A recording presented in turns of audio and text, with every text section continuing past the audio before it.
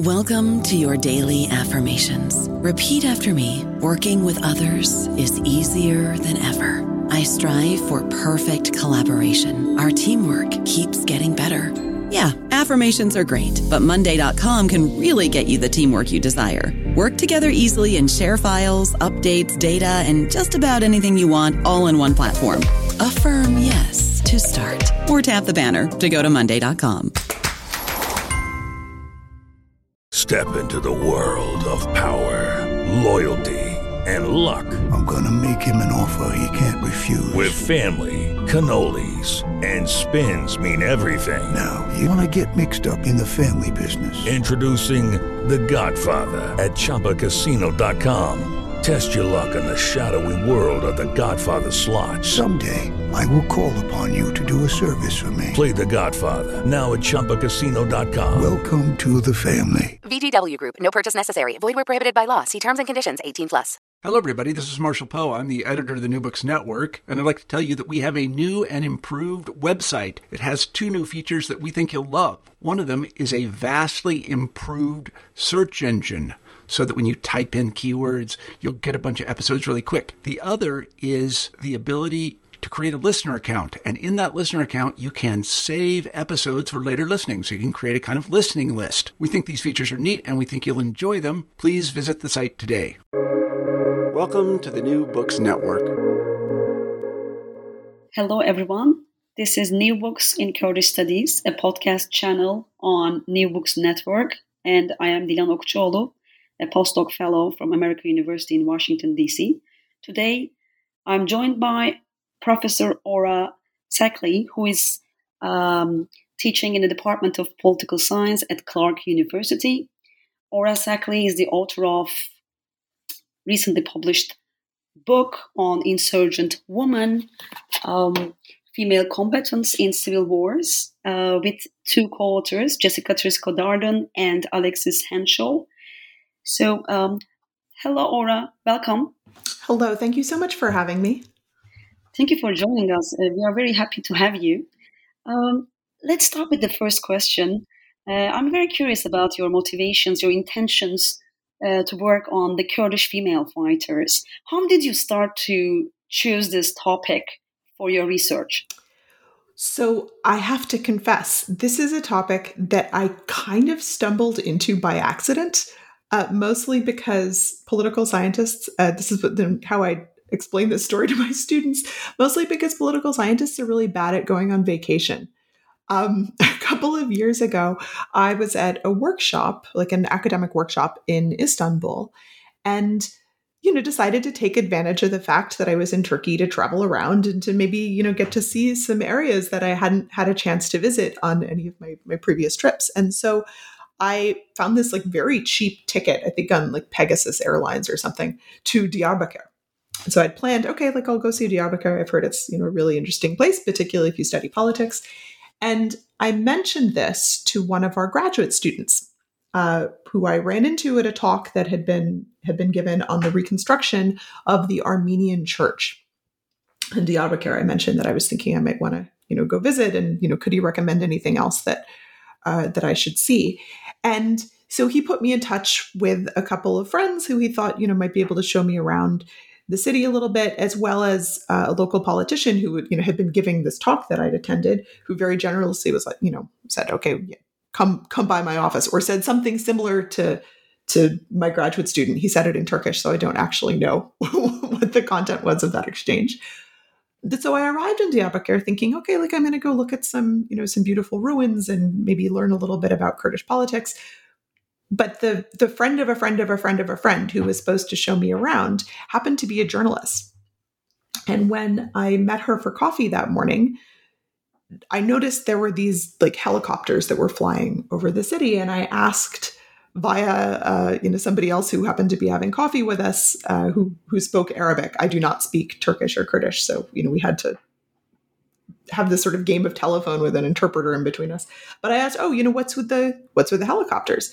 And it was explained to me that there was a march that day, that there was a march that had been organized by what was then the BDP before it became the HDP, in memory of the 3 female PKK activists who'd been assassinated in Paris 2 years before. But don't worry, we didn't have to go to the march. We were just going to go do some tourist stuff.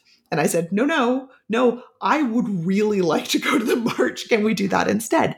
And so, again, purely by accident, I found myself at this protest march in Diyarbakir and was fascinated to see how many women were present at the march, not just as spectators or participants, but also as leaders, right? Like riding on the trucks at the front of the march, leading the chants, giving speeches. And this was really striking to me because I, in the course of my research, have been to a number of protest marches in different places around the Middle East, and I'd never seen anything like this. Even in, at events that had been organized by leftist organizations in other parts of the region, I'd never seen such an explicit centering of women's participation and women's leadership in the movement. And this kind of got me thinking, like, I wonder why the Kurdish national movement is like this. I wonder, what makes this movement different than other leftist nationalist movements in other parts of the region. And I started doing some reading, and I got really interested in particular in the role of women in combat positions, not just in the PKK, but also, once the Syrian civil war really got going, in the YPJ in Syria. And in particular, the contrast between those organizations and women's involvement in Kurdish politics in Iraq, which of course is somewhat less extensive. So that's sort of the origin story, I guess, for how I became interested in this question. And it's been a really fascinating project to get to work on. Yes, and also, Ora, your book is interesting for all scholars who would like to comparatively analyze Kurdish female fighters. And you have two more cases in the book, Ukraine and Colombia.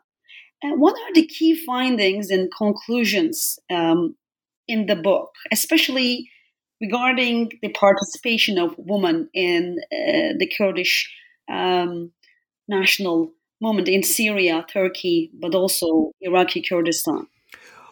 Well, I think, my personal key finding from that book is everybody should write books with their friends, because getting to work with Jessica and Alexis on that book was really, really wonderful, in part because they both know an enormous amount about parts of the world that I don't spend very much time thinking about. So, Jessica knows a tremendous amount about Ukraine and other parts of Eastern Europe.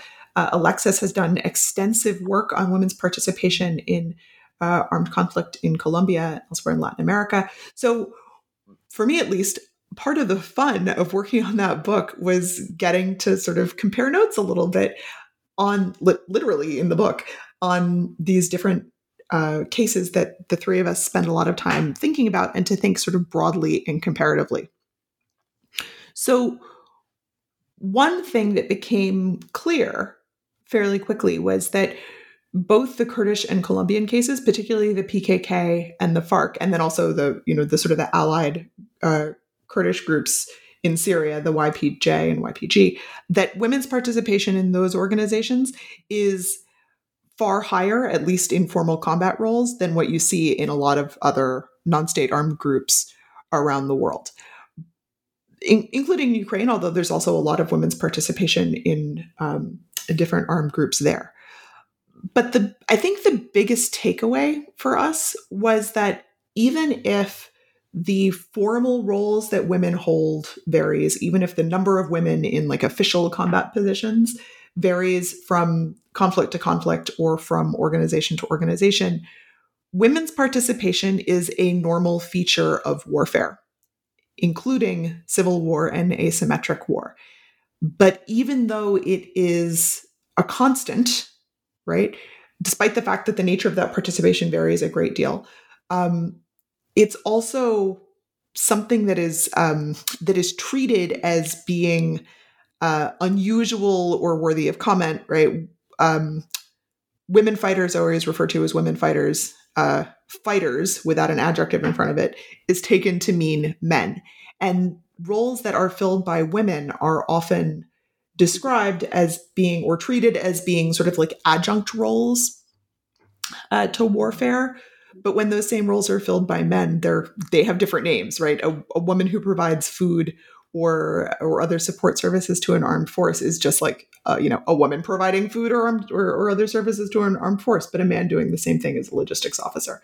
So that was another takeaway, that women's participation in armed conflict is something that is quite normal and that we see in many civil wars and other kinds of asymmetric conflict around the world. And also the erasure of women's participation in those conflicts is also something that we see in many conflicts around the world. Yes. So I also had a chance to read your article that you published in 2020. It's called Fighting About Women, Ideologies of Gender in the Syrian Civil War. And in this article, you make a remarkable point, and you argue that women's participation was strategically highlighted by some of those involved in the war as a low-cost means of signaling their position in the conflict. So would you like to explain this point a little bit? And what are the contributions of and further implications of this argument for the broader literature, but also for the growing literature on Kurdish studies? Or I'm asking this question because I know several young students who are very much interested in Kurdish studies, in different aspects of Kurdish studies, and your work may inspire these students as well. Well, I certainly hope so, because Kurdish studies and the study of the Kurdish national movements in Kurdish politics in different parts of the Middle East is really fascinating, and I look forward to reading scholarship by all kinds of people, yourself included, and I'm really excited to see what the field produces next. So the argument that I tried to make in that article is sort of predicated on the idea that most of the time, when we think about like the big ideological divisions around which conflicts are organized, the role of women in society isn't usually one of them, right? For all that is a tremendously important ideological feature of many armed groups in terms of like how much it or the ways in which that it impacts people's actual daily life, right? If you're a woman living in territory controlled by an armed group, what that armed group thinks about you and your life and what you should be allowed to do with it. Like, obviously that's fairly important for individuals, but armed groups don't actually tend to center gender ideology in how they define themselves most of the time. Like, it's just not like a thing that most armed groups care about more than they care about other stuff like class or religion or ethnic identity or like all the other stuff that armed groups organize their ideological orientation around. But Syria is unusual because we've got two major armed forces for whom gender ideology actually is a core feature of their self-definition, their self-image. On the one hand, we've got ISIS, for whom, let's call it a gender exclusionary ideology, is a core feature of who they are, how they see themselves, how they explain themselves in the world, how they distinguish themselves from their rivals. And then on the other hand, we have the Kurdish forces, that is the PYD, the political leadership, and then their two affiliated armed wings, the YPG and YPJ, for whom gender inclusion and egalitarianism and the promotion of women's rights is a core feature of who they are, how they promote themselves, how they explain themselves to the world. So for ISIS, right, when we look at their recruitment materials, when we look at their, particularly their foreign language stuff, so the stuff that they are using to try and convince people from other parts of the world that territory governed by ISIS is where they want to live, that material includes this very explicit messaging about, women's rights, or I guess lack thereof, disparaging the idea of women, having some kind of autonomous life outside the home or away from their male relatives. And then if you look at the propaganda materials produced on the Kurdish side, it is very explicitly pointed towards women's rights. Like even materials featuring male fighters include people talking about women's rights and fighting to build a more just society where the rights of women are centered.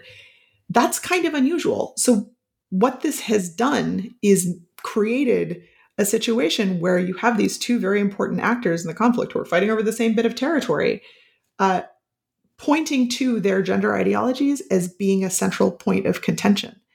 And the way that this gets described in the news media is sometimes like maybe not as nuanced as we would like. There's all these, you see all these news stories about, how ISIS fighters are terrified of getting killed by YPJ fighters, or that, there's all this sort of weird fixation on the novelty of Kurdish women fighters that can be kind of Orientalist and kind of exoticizing and occasionally vaguely insulting. But still, right, we have this narrative where all of a sudden women's rights is a central feature of this war. So what that's done is it's created a really cheap and easy way for other participants in the war who don't actually care very much about women's rights, but want to prove that they are not on ISIS's side, who want to distinguish themselves from ISIS. It's given them a pretty cheap way of signaling this by talking about how they themselves promote women's rights, or at least by putting a couple of female soldiers in their propaganda materials in strategic ways. So, the UAE does this, the Jordanians do this, the Assad regime does this, even some of the other rebel forces. So that's what I mean when I talk about gender ideology, or let's say gendered symbolism being used by these different participants in the war to position themselves as being in opposition to ISIS, or being, if not explicit, if not on the Kurdish side, at least on some kind of undefined right side of the war. I don't know about you, but I'm very busy and I don't have a lot of time to cook. That's why I subscribe to Factor. Eating better is easy with Factor's delicious, ready-to-eat meals. Every fresh, never frozen meal is chef-crafted, dietitian approved, and ready to go in just 2 minutes. You'll have over 35 different options to choose from every week, including Calorie Smart, Protein Plus, and Keto. These are 2-minute meals. Factor meals are ready to eat and heat, so there's no prepping, cooking, or cleanup needed.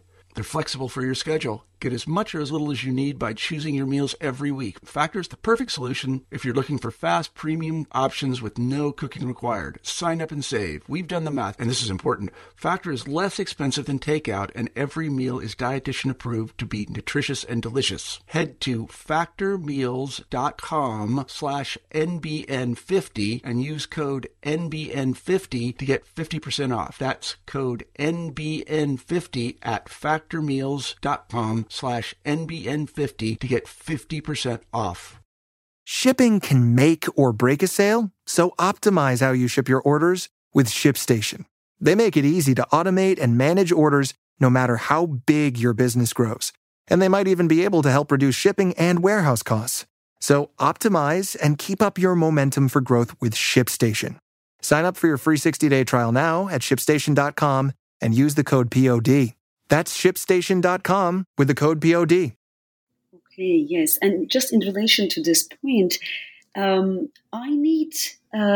think we need to have more comparative examples that analyze the case of Iraqi Kurds with the cases of Syria and Turkey as well as Iran. Well, Iran is a big challenge because scholars interested in Kurdistan cannot easily travel to Iran. For sure. And I know some scholars who were arrested, who were detained, and of course threatened. But still, of course, there's a huge gap in the literature in that sense.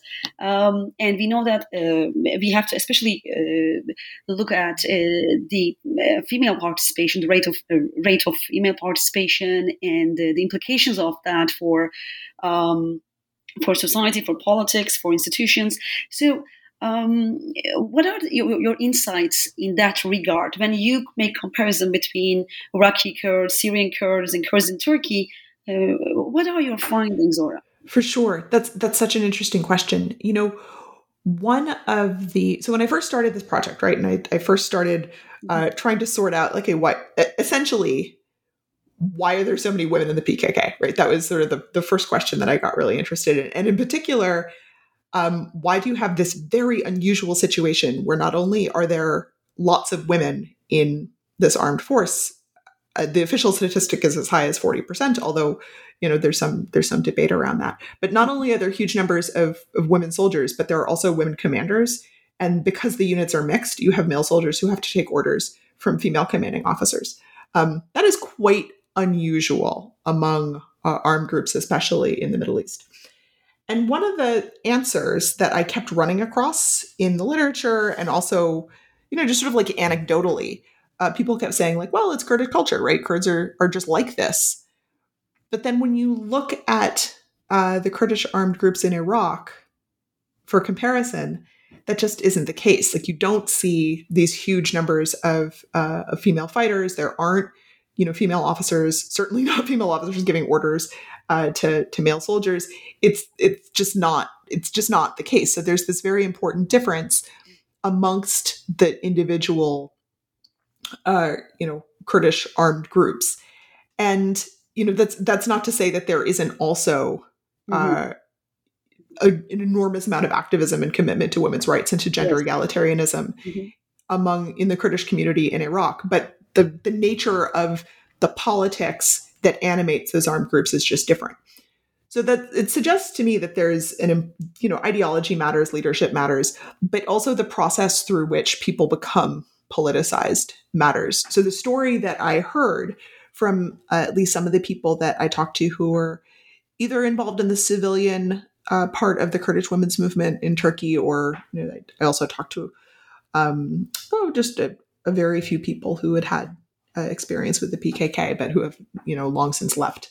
The story that I heard from a lot of them was it was this very particular process of mobilization for people who lived in and around Diyarbakir and elsewhere in southeastern Turkey and Turkish Kurdistan in the 80s and 90s, that when this counterinsurgency campaign begins, all of these Kurdish women were suddenly, because their husbands and brothers and fathers were arrested, found themselves as heads of households for the first time. And also because of the nature of the Turkish prison system, found themselves in this position of having to advocate for their relatives who were in jail and mobilizing, for prisoners' rights. At the same time, a bunch of Kurdish women had also been locked up. So stories start coming out of the prisons about how, these female prisoners are experiencing exactly the same thing that the male prisoners are experiencing, if not worse. And this draws a lot of women into the Kurdish national movement as Kurds, right? Like, they're experiencing political repression based on their Kurdish identity. But then when they get there, because of their experiences as women, they're also politicized as women within the movement. And so once they're there, they start, pushing for greater women's rights within the Kurdish national movement itself. So the term that I've seen in a lot of existing academic research and that I heard from some of the women I talked to was a double struggle, that they needed to advocate for themselves as Kurds and also as women. And I think there may be something kind of idiosyncratic in the combination of the process by which individuals were mobilized in Turkey and the ideological underpinnings of the movement, which made space for women's participation. And then that formula then gets transferred to Syria because of the ideological ties and also like the personal ties. There are a lot of people who, this is anecdotal, but I have read that many of the early officers in the YPJ were women who had, years or even decades of combat experience in Turkey already. And so many of the institutional norms within the PKK are then transferred into the YPJ when they arrive. Although that is not based on my own interview data. That's stuff that I've read that other people have found. Yes. Your words just brought another important question to my mind. When we look at how the moment describes itself, we see that they may use different terms, or different scholars tend to use different terms to describe the moment. Some people usually call like Kurdish political movement. Some others just say Kurdish movement. While some other people, including yourself now in the podcast, you say Kurdish national movement. So in those interviews with ex-commanders, ex-female commanders, combatants, did you have any kind of discussion with them about the terminology, about the concept that they prefer to describe themselves? That's an excellent question. And as you are asking it, it strikes me that the term Kurdish national movement is maybe not the right one. I use this almost reflexively because, frankly, it's the terminology used by other organizations that I've studied in other parts of the Middle East, and it in some ways feels like sort of a neutral term. But as we know, particularly since the shift towards a movement for greater local autonomy and a sort of a multi-ethnic coalition in southeastern Turkey, and then like the political project in Rojava is based around democratic confederalism rather than secessionism. I don't know. It may be that national movement is maybe not the right term, and I would be curious, actually, which terminology you think would be more appropriate, and what seems to be most preferred by activists themselves. Yeah, as far as I can tell, and also I recently published a book chapter on the Kurdish movement. I used the term Kurdish movement, and sometimes I use it interchangeably with Kurdish political movement. But I also know that there are some other people who would also say that Kurdish movement is not completely against nationalism. There are still some people, activists and combatants maybe, in the movement who would continue to fight for specifically for Kurdish rights. But the movement itself doesn't prefer to describe itself in that way, especially when we look at the ideology and the strategies that are used, adopted, and the ultimate goal itself, as you mentioned. Maybe this is a part of ongoing conversation. Yeah, for sure. Yeah. That's a really good point. Okay, thank you. And I will be happy to think a little bit more on that and maybe talk again in the future. Yeah, I want to read your book chapter. I'm really excited to see what you have to say. I will be happy to share it with you. Thank you. So another question, because I also conducted fieldwork in Kurdish borderlands when there was ceasefire between Turkish state and the PKK in 2013 and 14, and there were several other Kurdish scholars who were traveling in the region too. So because it was relatively quote unquote safer for us to do that. And I traveled along Turkish-Iranian borders and Turkish-Iraqi borders, both of which are Kurdish populated. So you yourself also conducted extensive fieldwork in several locations across the Middle East. What are the prospects and challenges of doing fieldwork for both researchers and also for the local population? This is such a great question. So I will confess, my other sort of side project these days is thinking about fieldwork. I published an edited volume with Peter Krause on great work, stories from the field, which was basically just our attempt at archiving the backstories of some of our favorite bits of research, and to give people a chance to reflect honestly about the stuff that went wrong and what they learned from it, and the stuff that you only tell your graduate students during office hours and don't ever publish because it's vaguely embarrassing about the time that your cab was surrounded by a herd of goats or whatever, right? We wanted to talk about all of that stuff openly. And you also have your podcast series on that. Yes, we do. We do also have a podcast series. So if your listeners are thinking that my voice sounds unusually clear, it's because recording that podcast was an incentive for me to finally buy myself a decent microphone. In any case, so I've been spending a lot of time thinking about this question, right? What is good field work? What is good field work for researchers? And more importantly, what does good field work mean for the people that participate in our field work? And I mean, this is, I could spend 2 hours just unpacking this, or more, just unpacking this question. But, I think at its core, good field work is respectful and it is extractive, right? Field researchers are not miners, right? We're not going out prospecting for information. Good field research should be based on clearly understood relationship. So if I sit down for an interview with somebody, they should know exactly who I am and what I'm doing there. They should understand that I am a researcher and that I'm there to talk to them and learn from them, and then share what they have shared with me in exactly the way that I tell them that I'm going to share it, right? So there should also be clarity from everybody about, what exactly we're doing there. And, people should have, ideally, research participants should feel a sense of agency. I mean, always they should feel a sense of agency, but also, our research should be good for something. And I think that's true about political science just in general, right? No matter what your research methodology is, it should be good for something. It should be good for some group of people, beyond just the person who's going to, publish the work and hopefully you get tenure as a result.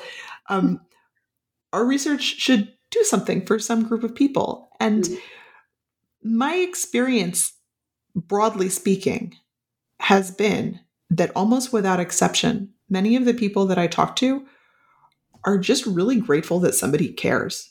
And that in and of itself makes me kind of sad, because of course people should care. And if I'm the first person who has sat down and asked somebody about, their life's experience and tried to understand the political, their experience of, profoundly important political events, I have a responsibility to that person as a result of that conversation.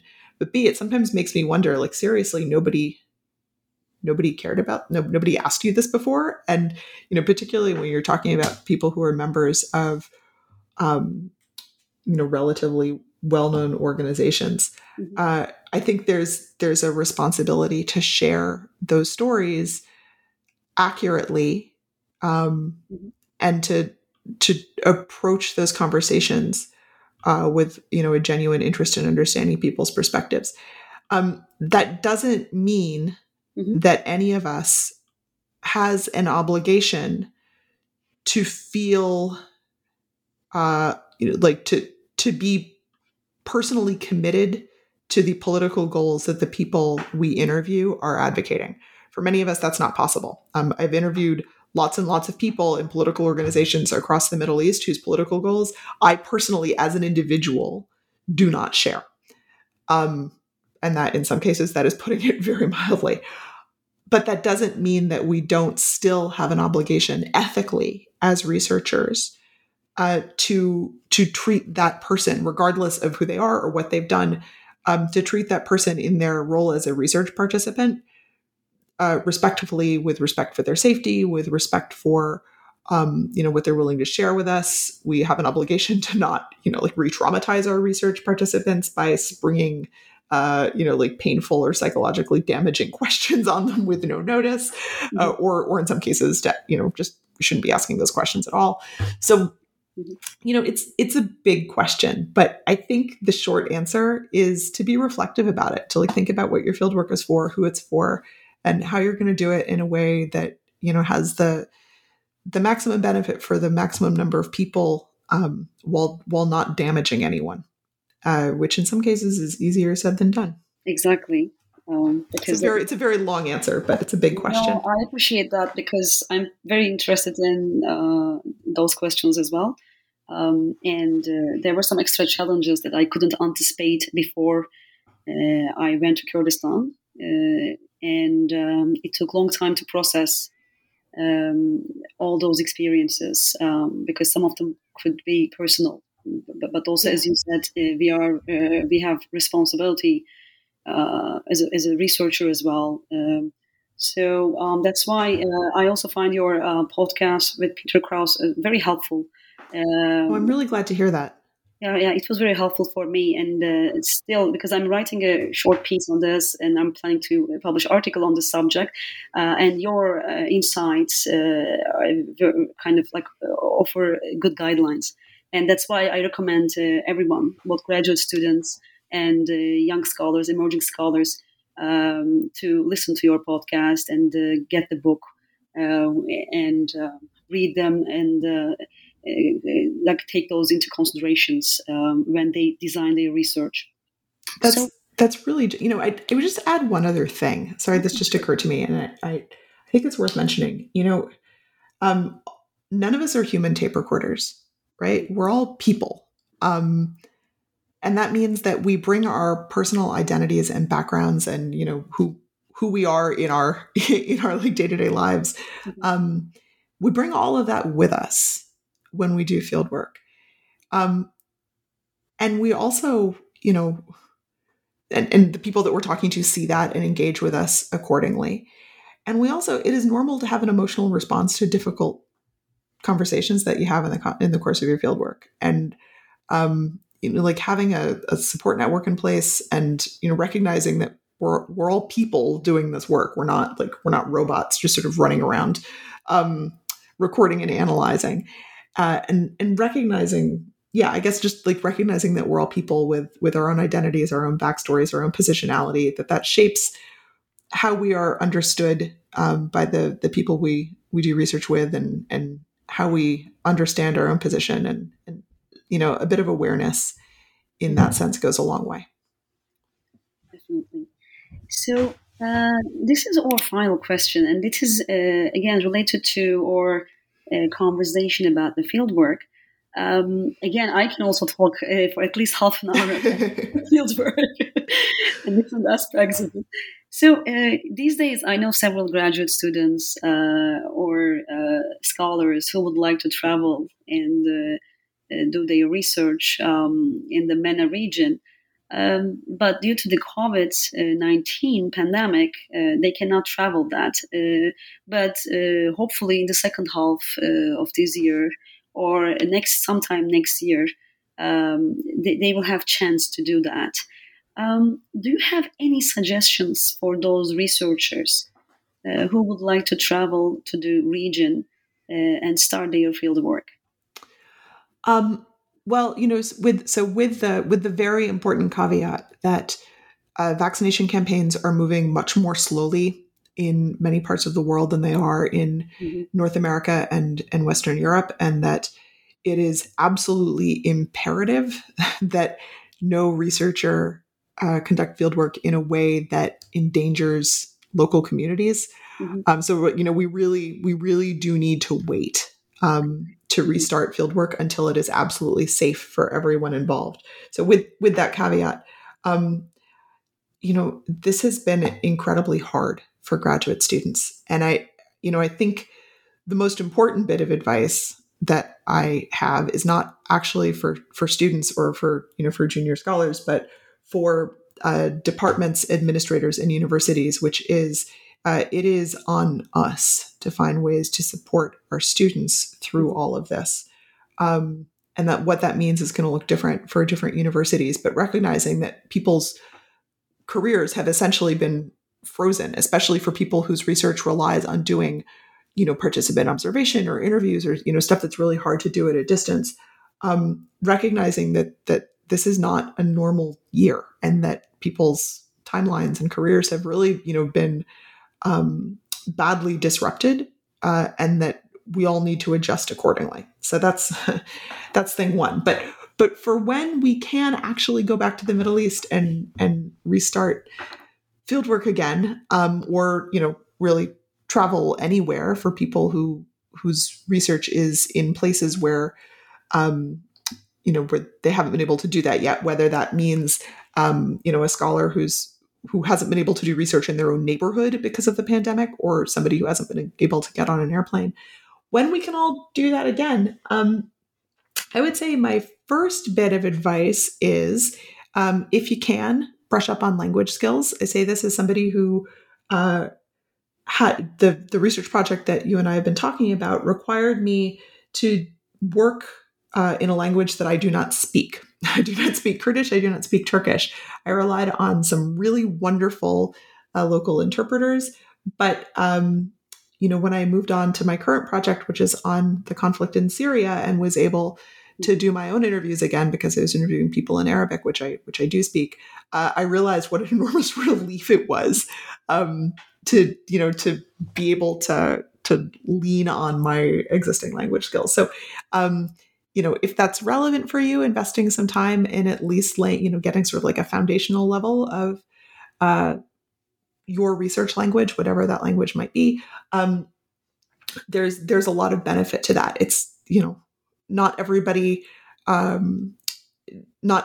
does research not everybody acquires fluency in the languages that they need for research, and there's certainly workarounds, but in some ways it'll make your life a bit easier.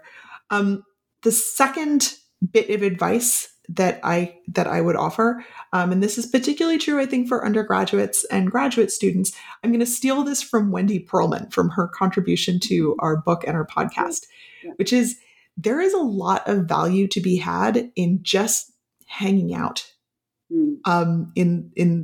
If you're interested in doing research in, say, the Middle East, if you're an undergraduate student or a graduate student, you're just starting out, there's a lot to be said for building in a couple of months to just go get to know a place without an agenda, without, the need to, think about your relationships strategically in relation to your research, but rather just to kind of, get to know a place on its own terms, to wander around with your eyes open, to see what seems interesting, because those experiences, I think, at least in my experience, those experiences have been those which have sparked the most interesting and important questions for me that have been the questions that I, have turned into my dissertation or turned into books or turned into articles. There's a lot to be said for unstructured time, not just because that can develop good research questions, but also because, developing a genuine affection for and attachment to the places that we study, I think is good for scholarship. I think, getting to know a place on its own terms is also, it's just like it's useful in its own right, but it also, it lends compassion and affection to the work that we do. And those are, I think, good qualities to cultivate for all of us. I completely agree. Thank you for this helpful advice as well. So this is just a personal note before we end the conversation. My father passed away on Sunday, and I would like to dedicate this podcast to him. I'm pretty sure he's listening to us. He can hear us from wherever he's now, wherever he's gone. And he will be very happy to listen to this one, as we are talking about Kurds, Kurdish women, their participation, their active role in political change. So, Ora, thank you very much for your time, for joining us today. It was a pleasure talking to you.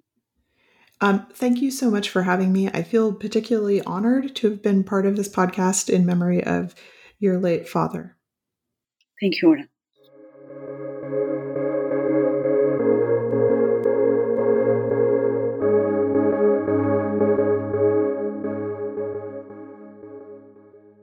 Hey guys, it is Ryan. I'm not sure if you know this about me, but I'm a bit of a fun fanatic when I can. I like to work, but I like fun too. It's a thing. And now the truth is out there. I can tell you about my favorite place to have fun. Chumba Casino. They have hundreds of social casino style games to choose from with new games released each week. You can play for free anytime, anywhere. And each day brings a new chance to collect daily bonuses. So join me in the fun. Sign up now at ChumbaCasino.com. No purchase necessary. VGW Group. Void where prohibited by law. See terms and conditions. 18+.